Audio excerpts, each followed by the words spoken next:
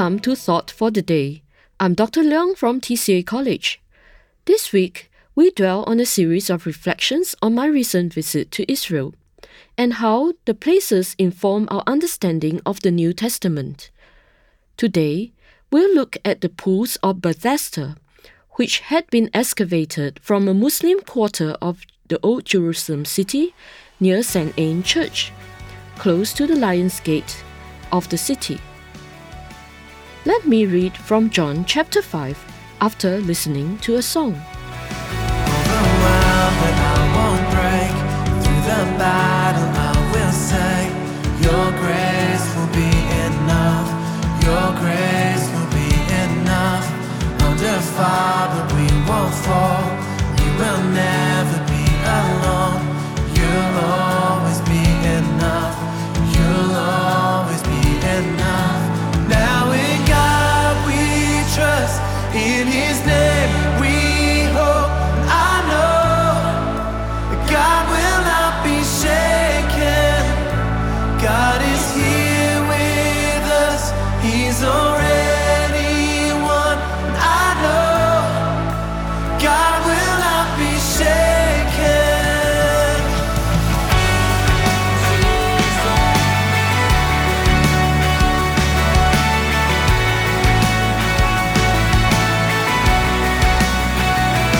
We will follow where you go. We will trust through the unknown. I know you go before. I know you go before. In my heart, now in your ways. For we're carrying your name. Your promise never fails. Your promise never fails. Now in God we trust. In His name we hope. And I know God will not be shaken. God is here with us. He's already won. I know God will not be shaken.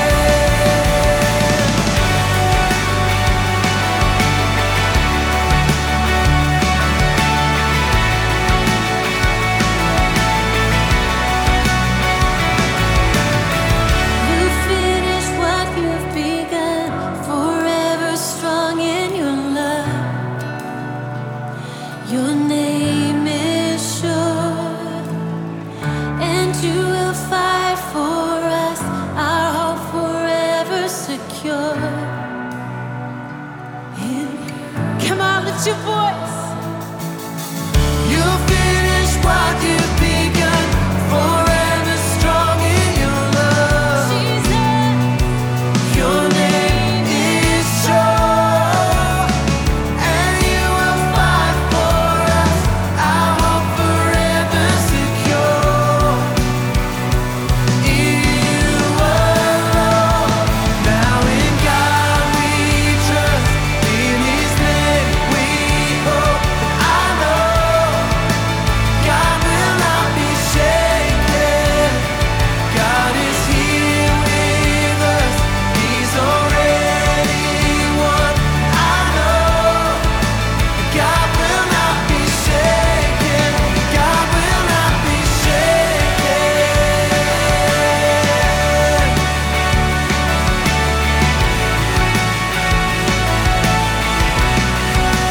God will not be shaken.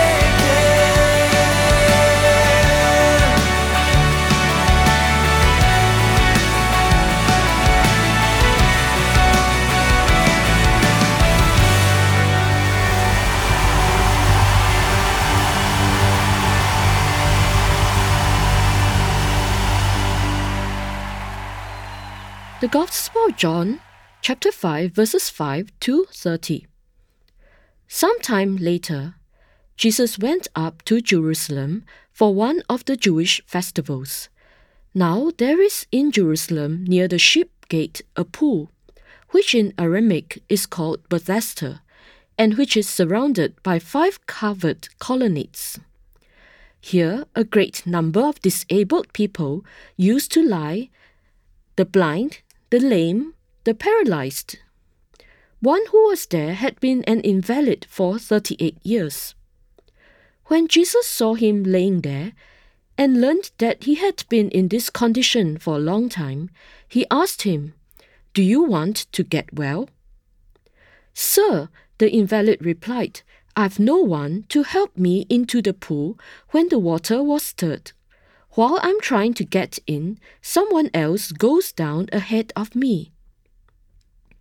Then Jesus said to him, "Get up, pick up your mat and walk." At once, the man was cured. He picked up his mat and walked. The day on which this took place was a Sabbath.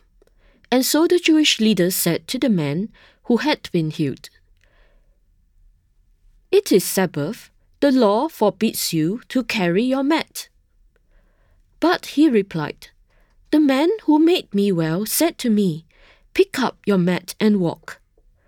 So they asked him, "Who is this fellow who told you to pick it up and walk?" The man who was healed had no idea who it was, for Jesus had slipped away into the crowd that was there. Later, Jesus found him at the temple and said to him, "See, you are well again. Stop sinning or something worse may happen to you." The man went away and told the Jewish leaders that it was Jesus who had made him well. So, because Jesus was doing these things on the Sabbath, the Jewish leaders began to persecute him. In his defense, Jesus said to them, "My Father is always at his work to this very day, and I too am working." For this reason, they tried all the more to kill him. Not only was he breaking the Sabbath, but he was even calling God his own Father, making himself equal with God. A great multitude of sick people crowded the pool at Bethesda as they believed that there is healing in the water of this pool, especially healing to the first person who could step into the pool when the water was stirred. Through the years, there must have been some who testified to being healed. But for the many, the chances of entering the pool ahead of others are as slim as winning the Paralympic Games. For a certain paralyzed man, the race to be first is not only futile, it is also quite dangerous. As the blind, lame, and paralyzed jostled with many others for the first position, some could have been hurt, drowned, or stampeded in the process. What visitors see at the excavation site of the pools is an impressive sight. There are two deep and vast pools called the Northern and the Southern pools, connected by a dam, and a number of smaller medicinal pools next to the larger pools. The map of the area indicated a pagan temple built over the smaller pools. Even though some of the structures were as late as the Byzantine period, the overall impression was a remarkable sight. The biblical text included colonnades and covered porches during Jesus' time. These could have been remodeled over the years and are no longer standing. Anyhow, the pools were known throughout the period for healing purposes. The larger pools could also have acted as reservoirs to supply water to the Temple Mount. Despite the grand facade of the 5 covered colonnades, the chances of people getting healed there remained slim. But that is what a sick people can put his or her hope in. Jesus came along without his trappings of power or without any grand appearance. He came unannounced to the paralyzed man. With a simple word, he said, "Get up, pick up your mat and walk." At once, the man was cured. He picked up his mat and walked. Once, it was impossible for the man to move himself close to the pool.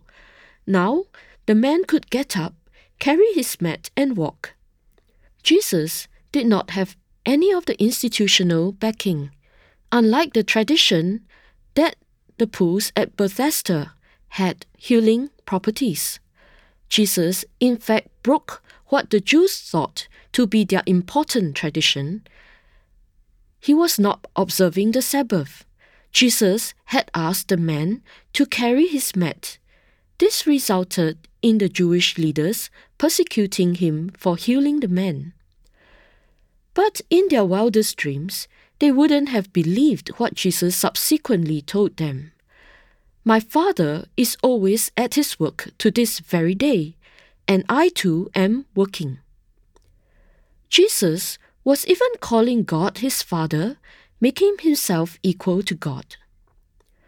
Jesus was very clear that his source of authority was from the Father, the God Almighty.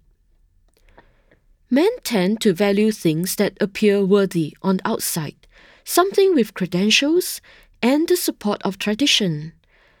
But Jesus does not work according to the expectations of men. He does not even wear his credentials on his sleeves, but he speaks with the authority of God. His simple words have the ability to heal. We choose to ignore him to our own loss and peril, like what the Jewish leaders did. Between the pools of Bethesda, which is famous as a healing place, and the unassuming Jesus who did not have the backing of any institution nor tradition, one would be wise to put our trust in the latter. But we tend to rely on the externals. Let's reflect on this a bit as the song is being played, and we'll pray to God after the song. Oh, be my anthem, Lord, when the world has fallen quiet, you stand beside me. Give me a song in the night, and Jesus, I need you every moment. I need you here now.